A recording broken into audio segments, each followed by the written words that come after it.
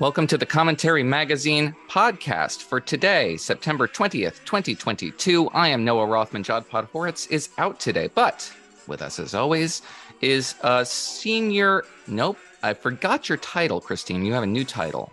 Oh, I'm a senior fellow at AEI. A senior fellow but at more AEI. Importantly, I'm a Commentary Magazine columnist. That's what I was concerned about. Well, I didn't want to... AEI is one thing, but I didn't want to misrepresent your title here. Christine Rosen is with us, and Abe Greenwald, executive editor, is also with us. Hi, Abe. Hey, Noah. And joining us today is the former Deputy Secretary of Health and Human Services, a best-selling presidential historian, and, most importantly, a frequent commentary contributor, Tevi Troy. Tevi Troy, thank you for being here. I know. Want to get your expertise, Tevi, on the reign of opprobrium that is heaped on the shoulders of the President of the United States for what seems to have been an off-the-cuff remark during an interview with Scott Pelley, CBS News, 60 Minutes, in which he said that the pandemic is over. Now, he kind of caveated that by saying, well, it's still a problem. There's still work to do. But that's a pretty definitive assertion. It has the added advantage of being accurate. But the universe has come down around his shoulders. The backlash from the mainstream press is fairly significant. ABC News, NPR, Reuters World Service, two separate occasions, and of course, the Washington Post editorial board, which delivered a scathing rebuke of the president. Not necessarily on the merits, though. It seems to be the meat of the problem is that if the administration were to actually act like the pandemic was over, a whole lot of things would have to happen. Namely, all the pandemic stuff that is still in place from 2022 would likely have to go away, meaning millions of people would lose access to Medicaid coverage. Border restrictions would have to disappear. People would have to start paying their student loans, et cetera, et cetera. Tevi, what do you make of this? Are we looking at bureaucratic inertia fighting back against an effort to rein in these initiatives that these agencies have benefited from? Or are they really frustrated by the facts, as they insist, that 400 people a day are still dying from this disease? How could you say the pandemic is over when people are still getting sick? Well, first of all, obviously, people are always getting sick. So that in itself is not an excuse. I don't know if there's such a thing as an off-the-cuff Biden comment, especially when that Scott Pelley very carefully managed interview. So I don't know if off-the-cuff works, but he did say it. So, okay, wait a minute. So let's I want to pause there, because that was my initial impression, that it seemed like, especially since CBS really pushed this hard, that it was a prepared remark. And then we got this not for attribution quotes from two administration officials and multiple outlets reporting that the administration, at least the White House senior officials, were kind of taken aback and surprised that the president said this. Do you believe it? Oh, I believe he might have got off script. What I'm saying is that CBS interview was so carefully packaged and produced that it didn't seem like a very spontaneous interaction. That said, Biden does go off script. The pandemic is over depending on where you are. I was in Florida this weekend. It seemed pretty over. But then you go to other parts of the country and people are still in a different mode. And then there is also this issue. If you have these triggers, right, we can do something as a government that we ordinarily can't do unless if we have a pandemic. Then suddenly if the pandemic declaration goes away, then those abilities go away, and government does not like to give up certain authorities or abilities to give out certain types of largesse. So I think that complication, on the one hand, Biden going into an election, the midterm election coming up in 6 weeks or so, wants to be able to say, hey, look, pandemic is over and I solved it. On the other hand, if he solves it, then he loses the ability to give out certain things that he was giving out during the pandemic. So it puts them in a bit of a bind. Well, and you can see that in the reaction, right? The group that would love to continue permanent emergency forever because of, as you say, Tevi, that it gives them power they didn't have. It gives them the ability to dole out money that they usually wouldn't be able to dole out. They're kind of really having a hard time with their messaging, right? So you have a lot of sort of public health types going, well, we really support the president. He's been great, but I think it's too soon to call it the end of the pandemic. And I was really struck by the way that Biden chose to phrase his evidence in this, whether or not it's off the cuff remark or not remark. He said, well, just look around. People aren't wearing masks. People aren't doing this. I mean, it was actually a very sort of everyman observation, right? It's like people are not behaving as if the pandemic still exists. On the other hand, the government really wants the pandemic still to exist. Certain segments of the entrenched bureaucracy, particularly the public health bureaucracy, would be very happy for this. The Biden administration itself is just, they're supposed to be rolling out a new booster shot, right? The Omicron variant booster shot. They're trying to get Americans to get another, fourth or fifth shot. They're trying to get more kids vaccinated. So it's a very strange thing that he could have said, you know what, we really come through the worst part of it. We've got these new boosters, all these things. We're doing really well. But he chose to say it was over. So I actually think it was deliberate. I think it was not off script for him. He said it before, and then he himself has walked it back, but now he's got other people walking it back. Well, Tevi, you seem to have adopted Joe Biden's definition of what constitutes a pandemic, which is sort of behavioral. Just look around, and if you're in Florida, no one's wearing masks. The pandemic's over. Different story in I don't know, Milwaukee. But that's not how we define anything. It's too arbitrary to justify, for example, the provision of Medicaid coverage to 15 million Americans. Just look around. We got to do this. That doesn't seem like how you would craft sound policy, no? Well, I certainly didn't come on the commentary podcast to be insulted by being told that I'm like Joe Biden.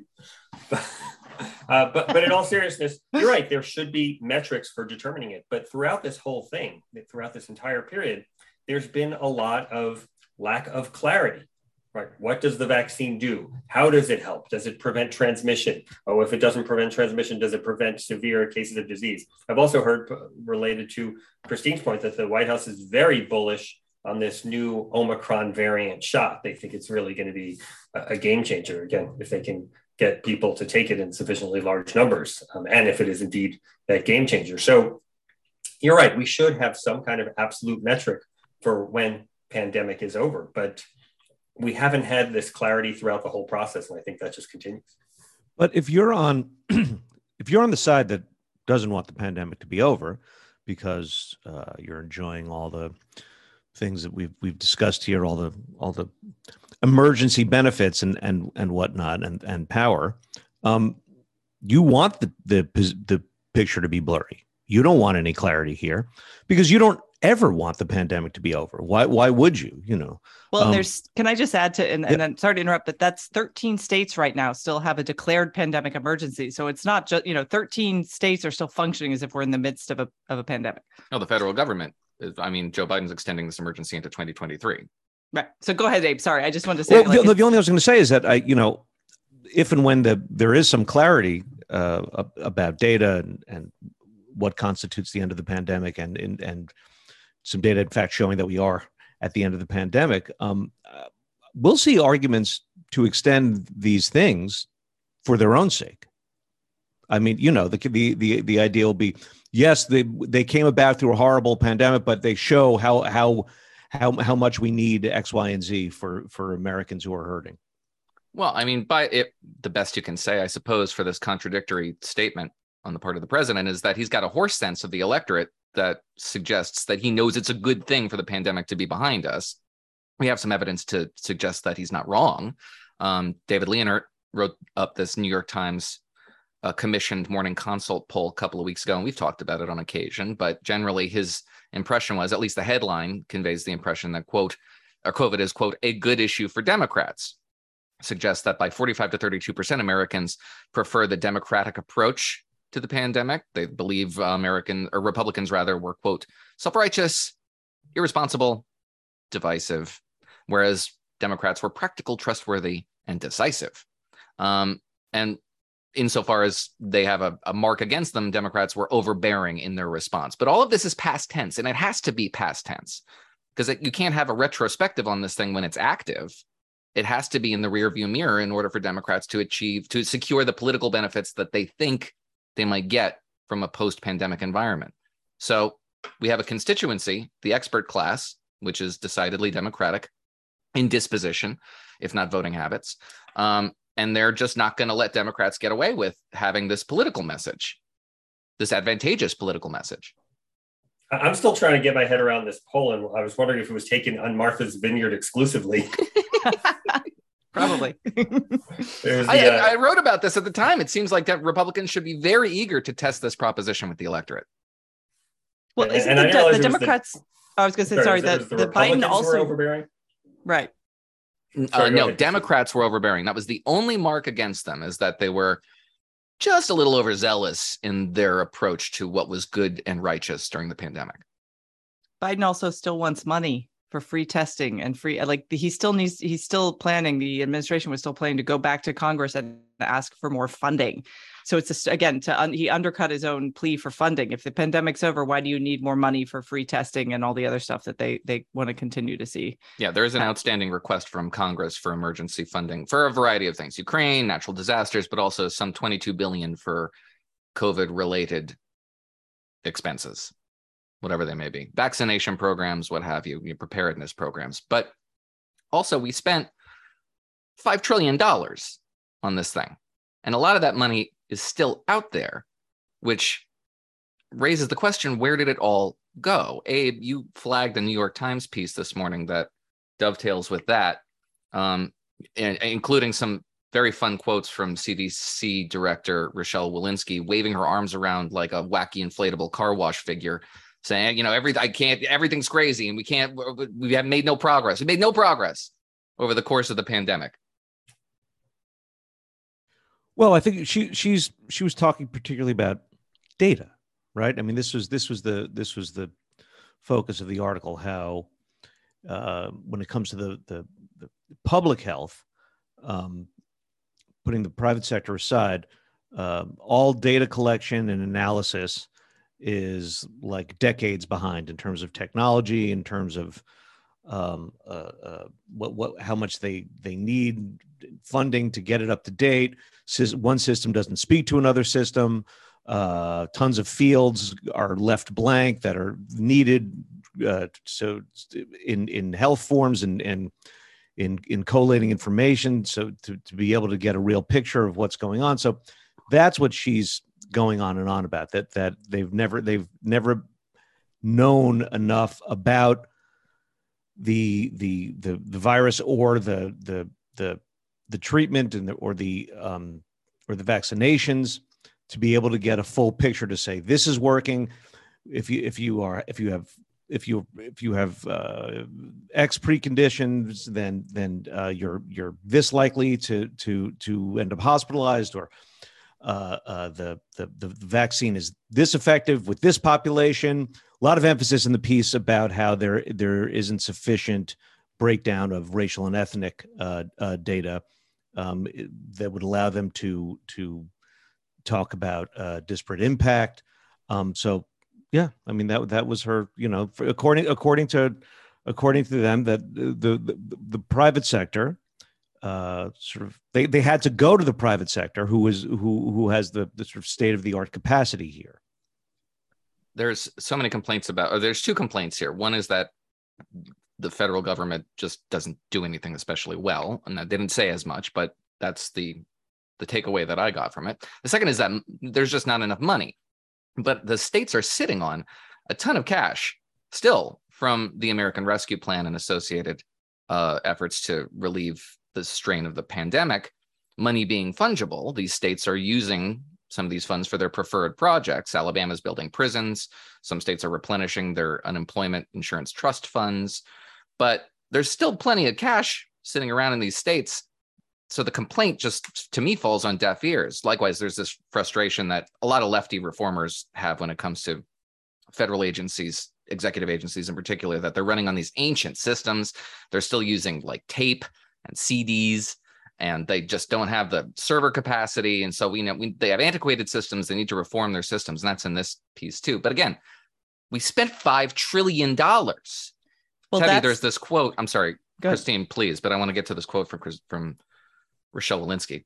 Christine. Oh, I was going to say there's lots of cash, but there's no accountability here. And that's another reason why, if the pandemic's ongoing, there's not going to be, if there's an endpoint, then we can start investigating where all this money is going. What we're going to see instead, especially going into the fall and flu season, is, for example, schools that should have upgraded their HVAC systems and done a lot for air quality, the kind of things that actually would have an obvious impact on the spread of virus. They haven't spent that money on that. They've spent it on all kinds of other things, so that if we do get another wave, God forbid, they're going to say the same. They're going to have the same messaging they've had the whole time, which is it's unsafe now. These schools are unsafe. We should close them. We should do this. We should go remote. And that's my concern, is that because we've had no accountability on how this money is being spent at the local and state level, those complaints in blue states in particular will come back to haunt us in the fall. Yeah, I remember seeing there was something that the administration filed to this effect. And I forget where I saw it, but it had something to do with, I think it was actually a request from Congress talking about the likely prospect of a fall surge. So while the president is saying the pandemic's over, his administration is talking about the prospect of a surge in cases in the autumn. It's very confused. But Tevi, I wanted to bring this to your attention because it so dovetails with your wonderful piece in the October issue of Commentary magazine, which is titled "The CDC's Inadequate Reform Plan," which is kind of a gentle title for a very scathing article. But there's this quote from Walensky in here in this piece where she's so frustrated. Quote, "We can't be in a position where we have to do this for every disease, every outbreak. If we have to reinvent the wheel every time we have an outbreak, we will always be months behind." And it strikes me that they will always be months behind because they will have to do this for every single outbreak based on your assessment alone. Please enlighten us as to what the CDC's reform plan is and why it's awful. Well, it's certainly inadequate. That is at a minimum. So first of all, I just want to say the Rochelle Walensky quote is in the Times article, not in my piece, because she hadn't made that quote, but I would have happily used it because I think it is indicative of the CDC approach, which is to pretend when we are in a non-pandemic era, so before the 2020, that they are this elite pandemic fighting entity that can save America from any diseases that come. But they're really a quasi-bureaucratic, partially academic entity that studies behavioral health more than anything else. That's what they are, but they pretend for prestige reasons and for funding reasons that they're this elite pandemic unit. And then when a pandemic happens, everyone says, oh, we have this elite pandemic unit, CDC, come save us. And then CDC says, well, we're just this quasi-academic agency and we mostly look at behavioral health. So that's one of the reasons they failed so miserably in 2020 and throughout this whole pandemic. But the reform plan, such as it is, really focuses, you mentioned racial equity. They say they want to create an equity office. I don't know how that solves any of the problems of the pandemic. I know that it fits in with the Biden administration priorities, but I don't know that it solves the problems of the pandemic. They say they want to be more focused on action. Well, it depends what the action is, because they did not show themselves to be so efficient on their action-oriented proposals this last go around. So they're not really addressing the core problems of CDC. And the three things that I say in the article that they need to focus on are: one, moving away from behavioral health. If you're going to be a pandemic fighting unit, focus on communicable diseases, which are actually potentially civilization altering or ending. Number two is fix your communications, because they seem to talk only to a certain segment of the population, and the things they say actually repel non-liberal voters and non-liberal thinkers. And they need to find some way to be able to talk to conservatives and people who think differently than the way they think. And then the third is find some better way to work with the private sector. I mean, this data thing is perfectly indicative. I mean, we are 20 years into the 21st century. You know, there's the old joke about, oh, isn't there an app for that? Well, there should be an app for this kind of data stuff. And in the New York Times piece, they're talking about people faxing in data and filling it in by hand, and CDC requirements that it be faxed. I mean, so they are way behind on this and so many other things. And the kind of problem of the entire pandemic response was how they mishandled the testing, because they refused to allow a private sector entity to do it. They insisted that they be the ones to create the test, and they did it wrong. And there's indications that they were doing it wrong, and they were still not allowing others to step in, meaning others in the private sector to step in and create a workable test. So they need to figure out how to integrate the private sector better. They need to communicate better and find some way to have a common language with everyone, not just people who agree with them. And they need to get away from this behavioral health obsession and actually be the pandemic fighting entity they pretend to be. Hey, Tevi, regarding the behavioral health obsession, how did that happen? How did the mission sort of drift? Is it just the impulse that exists in sort of throughout government to focus on people's behaviors as opposed to sort of objective problems that you're actually supposed to address, or is there something else behind it? Yeah, it's a great question. I addressed some of these items in my piece. So first is, and people are always shocked by this, but CDC is not an authorized entity, meaning there's no authorizing congressional language saying CDC shall exist and shall do this. I want to say I was shocked by that. I did not know that fact until I read your piece. It was created in the late 40s to deal with malaria, and it was created by executive action. And then it has had these additional centers build up over the years. And since pandemics are generally once in a century, maybe twice in a century type things, they had to focus on problems that were acute at the time, things that attract funding and attract scientists. And the scientists and the public health people are especially interested in these behavioral health things, because if you are focused on preventing smoking or preventing overeating, that is a constant issue in American society. Again, it's not civilization altering and it's not communicable like the pandemic diseases are. So I think there should be more focus on those. But those are things that you can get a lot of attention for in this academic or the quasi-academic world. But just being the guy who focuses on pandemic, you've got to be like the clock that's right, the broken clock that's right twice a day. So if your moment comes, then the pandemic is big. But the rest of the time, they're focused on these other issues. So there's a lot of interest throughout all times on behavioral health issues in the public health world, less interest on pandemic. And then when pandemic comes, they're kind of caught with their pants down. When we've said a couple of times, like you want this like sort of CDC SWAT team, which it's marketed itself as being in a pandemic. It's like, we're ready, we're at the ready. And you know, the entire country expected a SWAT team to descend and help us all. And instead we get like, you know, a bunch of super nannies going, you know, who actually, even on the behavioral health side, I will say, have not done their job. If you look at the obesity rates in this country, and you would think that they would be able to combine forces, their tiny pseudo SWAT team and the behavioral folks, because during the pandemic, a lot of those behavioral factors were exacerbated: addiction, obesity rates. There were a lot of health problems that have developed as a result of pandemic lockdowns and the complete rupture in people's everyday activities. So I ended your piece going, oh man, I'm even more concerned about how the CDC, what its plans are. Two things that I think are really important. I hope our listeners will also go read your piece because it's excellent. Two other points, and both of these are a bit of a hobby horse for me. One is the idea that a sclerotic government bureaucracy that's proven itself an utter failure in a state of emergency should be able to reform itself from within. They need outside. You make a very good point here about how they need some outside people coming in and giving them advice and guidance about how to restructure. But the other thing was about the teachers' unions and how the openness to politicization on the part of Walensky and the CDC during this moment of crisis is very worrisome, because it might not be the teachers' unions next time who are trying to inform public health decision making. Could be another special interest group, and any American, regardless of their political proclivity, should be concerned about the CDC being that willing to cave on matters of public health for political purposes. And so maybe you could explain a little more why you found that particular episode with Randi Weingarten, the teachers union, and the CDC so horrifying. Yeah, it was particularly shocking that the Randi Weingarten from the teachers unions, who was probably the number one advocate for not letting kids get back into school, because that's serving the interest of her members, meaning the teachers. If you can be paid and not work, then that's kind of the ultimate goal from a union member or a union leader. So she goes and consults with CDC on what to do, and she's probably the worst person in America to do that consultation. And then there's revelations about these conversations and the effusive thank you letter that her union sent to CDC saying, thank you so much for taking our input. And there's outrage everywhere. Why is Randi Weingarten going and telling the CDC anything?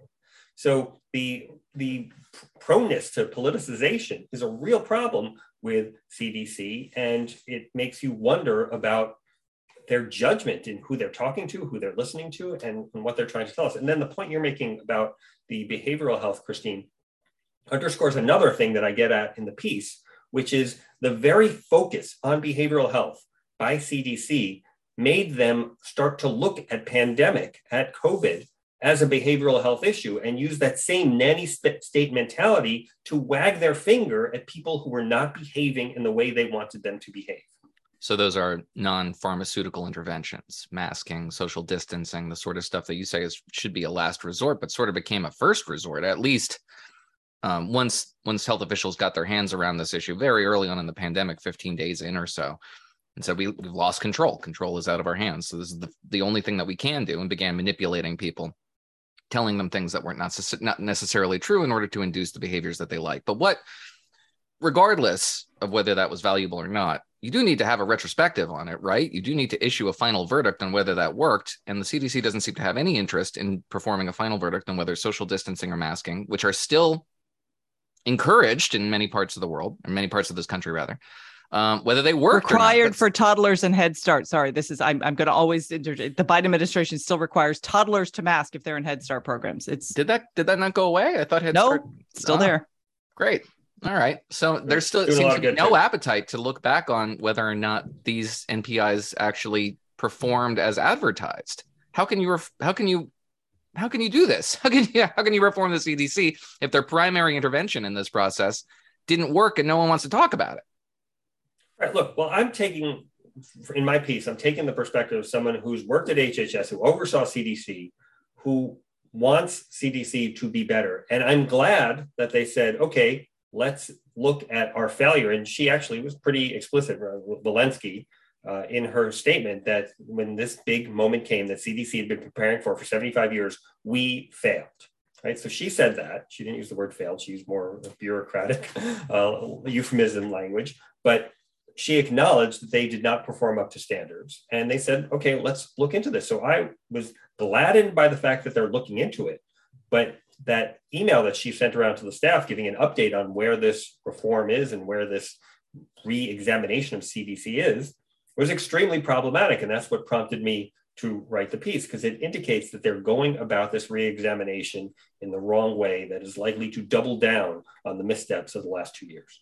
You know, the CDC and public health apparatus in general should be, in one respect, very thankful that Trump was president for the first year of the pandemic, because whatever people didn't like about the country's handling of the pandemic was going to be laid at Trump's feet, right? Not there. In fact, the complaint was he wasn't deferring to the CDC enough. He was doing it his own way with his own, sort of team of fools.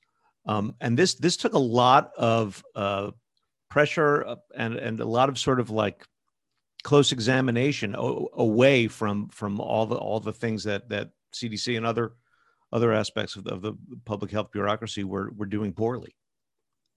Yeah, it let CDC off the hook in many ways. And you can see it from the people who were the political public health officials over the last 2 years. On the one hand, they didn't want to take the full-on let's shut down everything approach. But on the other hand, they wanted to defer to the public health people in their departments. And they always seemed a little betwixt and between. And yeah, having Trump as a foil was very useful. I mean, if, let's say, Hillary Clinton had been president during that, I mean, we would not have had better results because we did not have the mechanisms to deal with it, meaning we didn't have a good, CDC wouldn't have had a better test with Hillary Clinton. They would have had the same bad test. We didn't have any therapeutics when the thing started, even though some people, including myself, had warned that coronavirus was a potential problem in advance. And so we weren't prepared on that front. And the vaccine arguably would have come out much slower had someone else, had a Democrat been in charge, or perhaps anyone else been in charge. I mean, it was this willingness to run roughshod on the bureaucracy that helped get the vaccine out faster. So go ahead. I was just going to say the other factor is that the media, which was supposed to be keeping the public informed on a day-to-day basis about what was happening, obviously had a very antagonistic relationship with Trump that hasn't carried over to Biden. So, for example, Saint Anthony Fauci yesterday even said that Biden gently criticized Biden's comments, and we've seen a sort of they're discussing it. There seems to be some turmoil. Whereas when Trump would say something totally wackadoodle at a press conference and he would be undercut by Fauci or Deborah Birx, the media that was like 4 news cycles of how insane the president is and how you should never listen to the president. You should only focus on what public health says. At the same time, that public health, as we know from your piece, Tevi, really didn't know what it was doing either and was making some poor choices along the way. So all true and unfortunate. So the more we talk about it, the more it seems like Democrats will benefit from a retrospective on COVID, as long as we don't actually talk about COVID, as long as it remains sort of a hazy memory that we have a vague recollection of, but nobody really wants to delve into the details, which frankly, I can't imagine that's not informing the backlash against Joe Biden's comments here. Set this kind of a retrospective on what worked and what didn't really doesn't do Democrats a whole lot of favors. I don't understand, frankly, why Republicans aren't taking up this issue. I get it. There's pocketbook issues to talk about, and they want to get away from the social stuff. Social stuff isn't helping them. Sorry, Tevi, this isn't your department. This is, just punditry, naked, raw, ugly punditry, but nevertheless. But Ron DeSantis was accused of being complicit in murder. Brian Kemp was accused of being complicit in murder. They're on the ballot. Well, they are talking about it. DeSantis is talking about it, but in a way that I think is kind of savvy, because I think, as you said all along, though, and I think you're right, people don't want to revisit what they did or what happened to them during a pandemic, and particularly during the kind of really dark days of lockdowns and, before the vaccine, when there was just a lot of fear, understandable fear and anxiety. So what DeSantis is doing is saying, I made those tough decisions, even going against what the federal government was saying people should do. As a leader of a state, I decided I'm going to keep my people in Florida safe. Here's what we did. He actually turned out to be right on a lot of those things, right? He was correct about making sure that nobody could go visit at the retirement communities and where older people who were the most vulnerable were. He was correct about masking and social distancing being just, like, as you said, items of last resort. He was really correct about schools, and that's actually something that I think, from a national perspective, a lot of parents who might otherwise think Ron DeSantis is some crazy Republican, they look at what he did with schools in Florida and they said, wow, he actually tried to look at the evidence, look at what was best for kids, and listen to parents. And that's where I go back to your point about Weingarten in your piece and the CDC. I remember the response when they were criticized, when it actually emerged. Like, they weren't going to tell anybody, they were talking to the unions, but when it was reported on by the New York Post and others that this was happening, the response was this very sort of feeble, well, they're stakeholders. So we talked to all the stakeholders, to which everybody immediately pointed out, well, where were the parents at the table? Where were the people representing the interests of the children at the table? They didn't look at stakeholders. They look at Democratic donors, of which the teachers unions are the biggest. So the Republicans who are being savvy, I think, are doing it the way DeSantis is doing it. And some people on Congress, there was a letter sent by some senators, I believe, asking Biden about, if pandemic is over, why do we have all these emergency things still in place? But they have to be careful, because I don't think they want to remind voters of how awful that those 2 years were. It's 2 points on what Christine's saying. First of all, on the stakeholders point, that is so disingenuous by CDC, because, again, having worked there and seen them in action, they do not want to talk to a stakeholder if, let's say, it's industry or a private company. They hate those stakeholders, and they're very loath to have any conversation with them about any issue. So that's the first thing. But the other thing that Christine making is a savvy point about people not wanting to revisit the pandemic. And we all now know about the 1918 flu, but the 1918 flu was largely forgotten by history. And it was kind of resurrected by John Barry's book in the early 2000s, which George W. Bush read. And I was working for Bush at the time, and it led to Bush's creation of a whole pandemic plan. But one of the reasons that 1918 flu was largely forgotten is because Americans were kind of embarrassed by how they reacted to it. First of all, Woodrow Wilson did a horrific job, tried to suppress information about it, allowed troop transports to continue that were spreading the disease, even though he knew it was a problem. And America kind of just let 675,000 people die. The average life expectancy went down by a decade after that 1918 flu. So America was kind of embarrassed and shell-shocked by it, and we really didn't discuss it after that initial period of 1918 to, let's say, early 1920s. And it gets resurrected by John Barry later.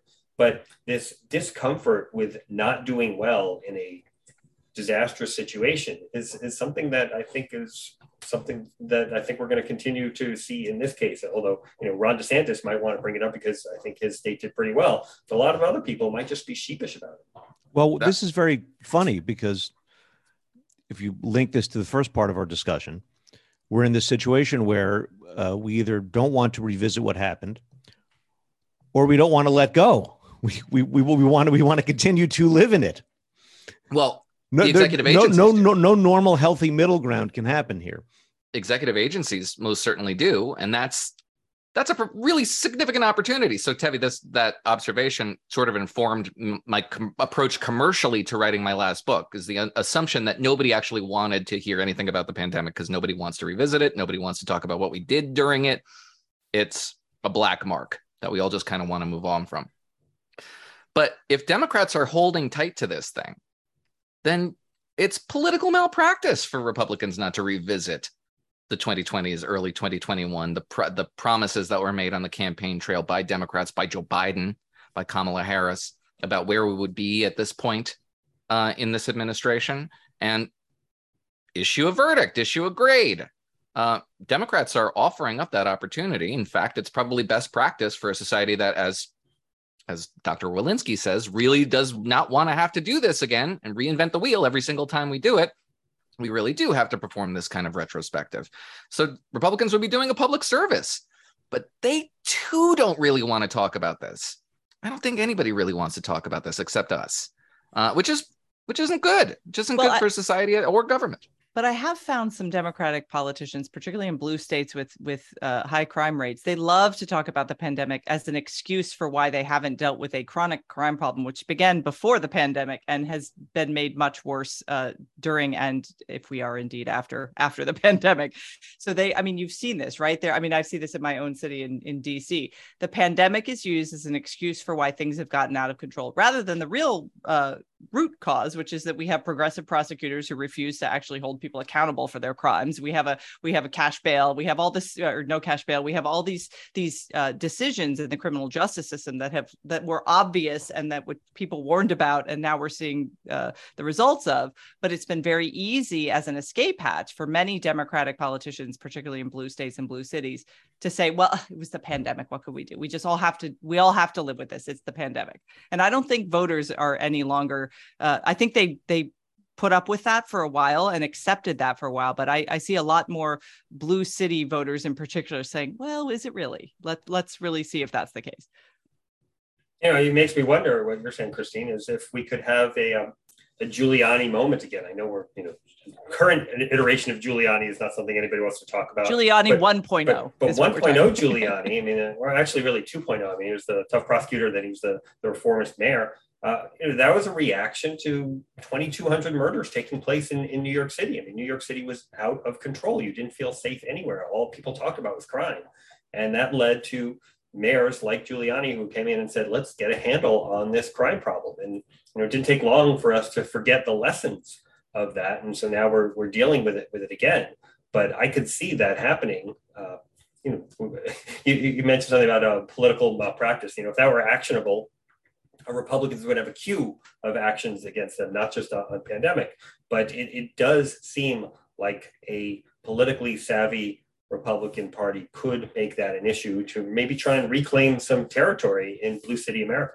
A politically savvy Republican Party would be something to see. Yeah. Maybe a politically savvy Republican politician.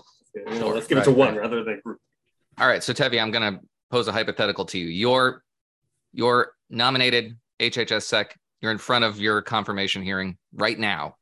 What's your plan? How do we avoid this again? You're in your opening statement? You've already gotten your biography out of the way.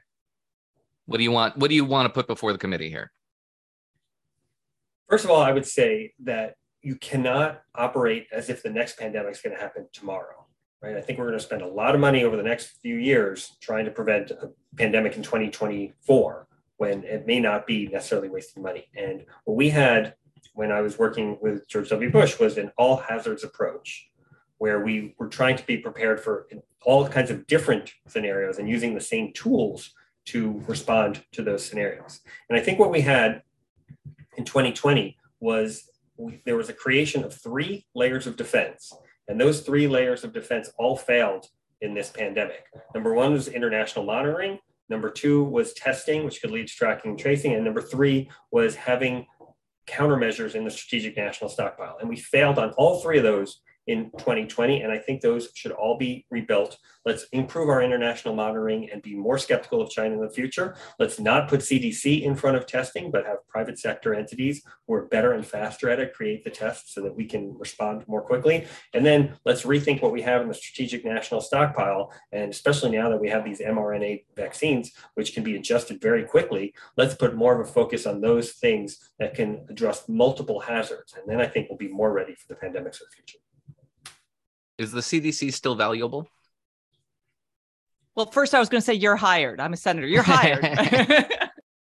No, but we talk a lot about private sector should take a larger role. International monitoring, take a larger role, sort of outside the purview of the Centers for Disease Control and Prevention. What is the core function the CDC serves that no other agency can? I think we need a CDC that does what the CDC is supposed to do and what the CDC pretends it does when it's talking about itself, as opposed to what it actually does when it's doing its quasi-academic behavioral health research. So I argue for this in the piece, is I would break out the CDC and take away all the behavioral health stuff, put that in a separate agency. I don't think it'll be a popular agency. I think it'll have a tougher time getting congressional appropriations for exclusively that mission. And then you have a separate agency that just focuses on pandemic health, preventing communicable diseases. We're not going to be active. We're not going to be in the newspapers every year, but when we're a break glass emergency, when something bad happens, we are ready to go. And that agency should be well-funded, but it's not going to be the behemoth that overall CDC is.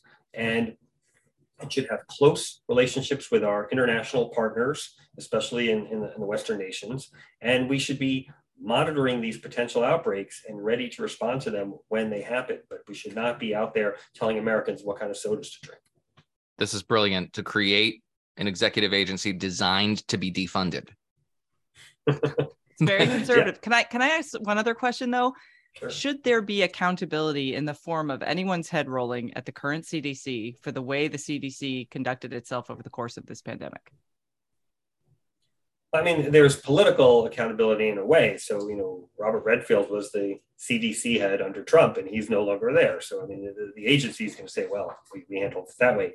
I think that ideally this reform plan would look more carefully at the people who are supposed to be doing pandemic response within the CDC and consider who should be in and out. But those people really weren't front and center in the in the American living room. So we don't really know who all of them are. I mean, when it goes well, there's a guy named Rich Besser, who was at CDC during the 2009 flu that took place, and that was the swine flu, and he did so well that he ended up becoming a ABC News top medical correspondent, because he was very reassuring. He was on TV all the time. I don't think we had anyone who kind of emerged in that way. So no superstars emerged. I'd like to see if there were some people who didn't perform, if they would be shown the door. Yeah, I mean, I just recall Rochelle Walensky. By the way, the swine flu, that I remember that was one where my kids were very high risk. They were very young at the time, and we queued for long time to get those 2 shots, and it protected them, and the way that it was handled and the communication seemed very good. It was not a lot of fear mongering, but it was like, we are concerned if your kids are this age, and here's the risk, and you need to go do this. And people did it. The lines were very, very long, and it was the process was arduous, but it did work. I just remember every time Rochelle Walensky opened her mouth during the height of the pandemic, she seemed afraid. And that was actually one of the things that, although her base loved it, it's like, look at, even the head of the CDC is terrified of sending her children to camp. We have to shut down all the summer camps. But I felt that fear really leached into the messaging that the agency should not be giving. Like, that's not the message you want to be sending the American public, is like fear rather than competence and calm concern.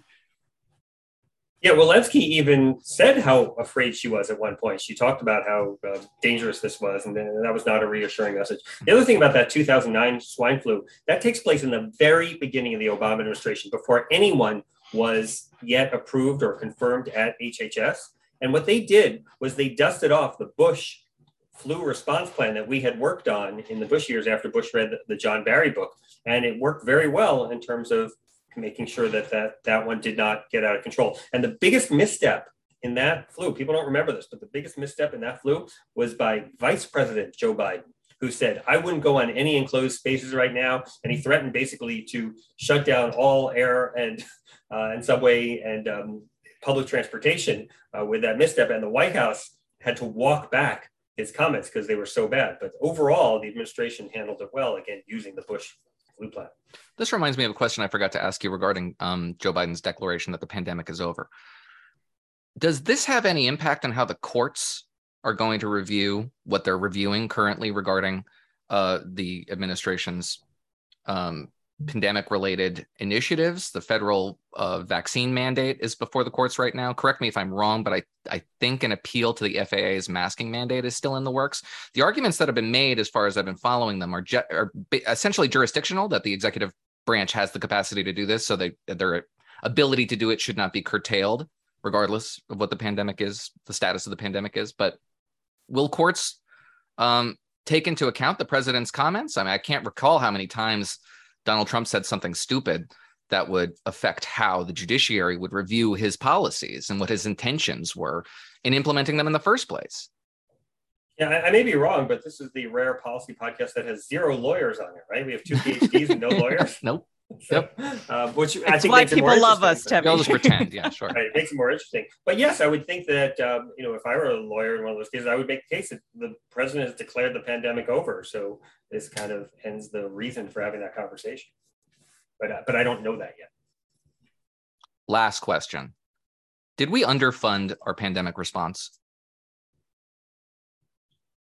I mean, you can tell by the nature of my question that I'm skeptical. Yeah, this whole thing, it reminds me of Arthur Oken's concept of the leaky bucket, which is used regarding social service transfer payments. That there's the free market is the most efficient, but the government is necessary in certain circumstances. But when you get the government involved, you're passing things into a leaky bucket, so money kind of disappears. And I think we have an extremely leaky bucket when it comes to our diffuse public health system. And I think that leaky bucket is one of the reasons why we keep hearing about these pots of money that are here and there, and they're not actually doing anything. And I think that this kind of elite, non-behavioral focused pandemic response agency that was, let's say, hyper modern, used modern data, I think would solve the problem to some extent of the leaky bucket by having one place that collected the data, that dealt with the responses, that worked on what the tests were, and worked closely with the private sector on developing the tools we need. And I think that could address the problem. But I think our problem has not been underfunding, but poor use of the funding that we have. Any public health reformers who are listening to this, you have your marching orders. You know what to do. Tevi Troy, Deputy Secretary of HHS, best-selling historian, and commentary contributor. Thank you so much for being here today. We appreciate it. Thanks for having me. Guys, we'll be back tomorrow. For Abe, Christine, and the absent John Podhoretz, I'm Noah Rothman. Keep the candle burning.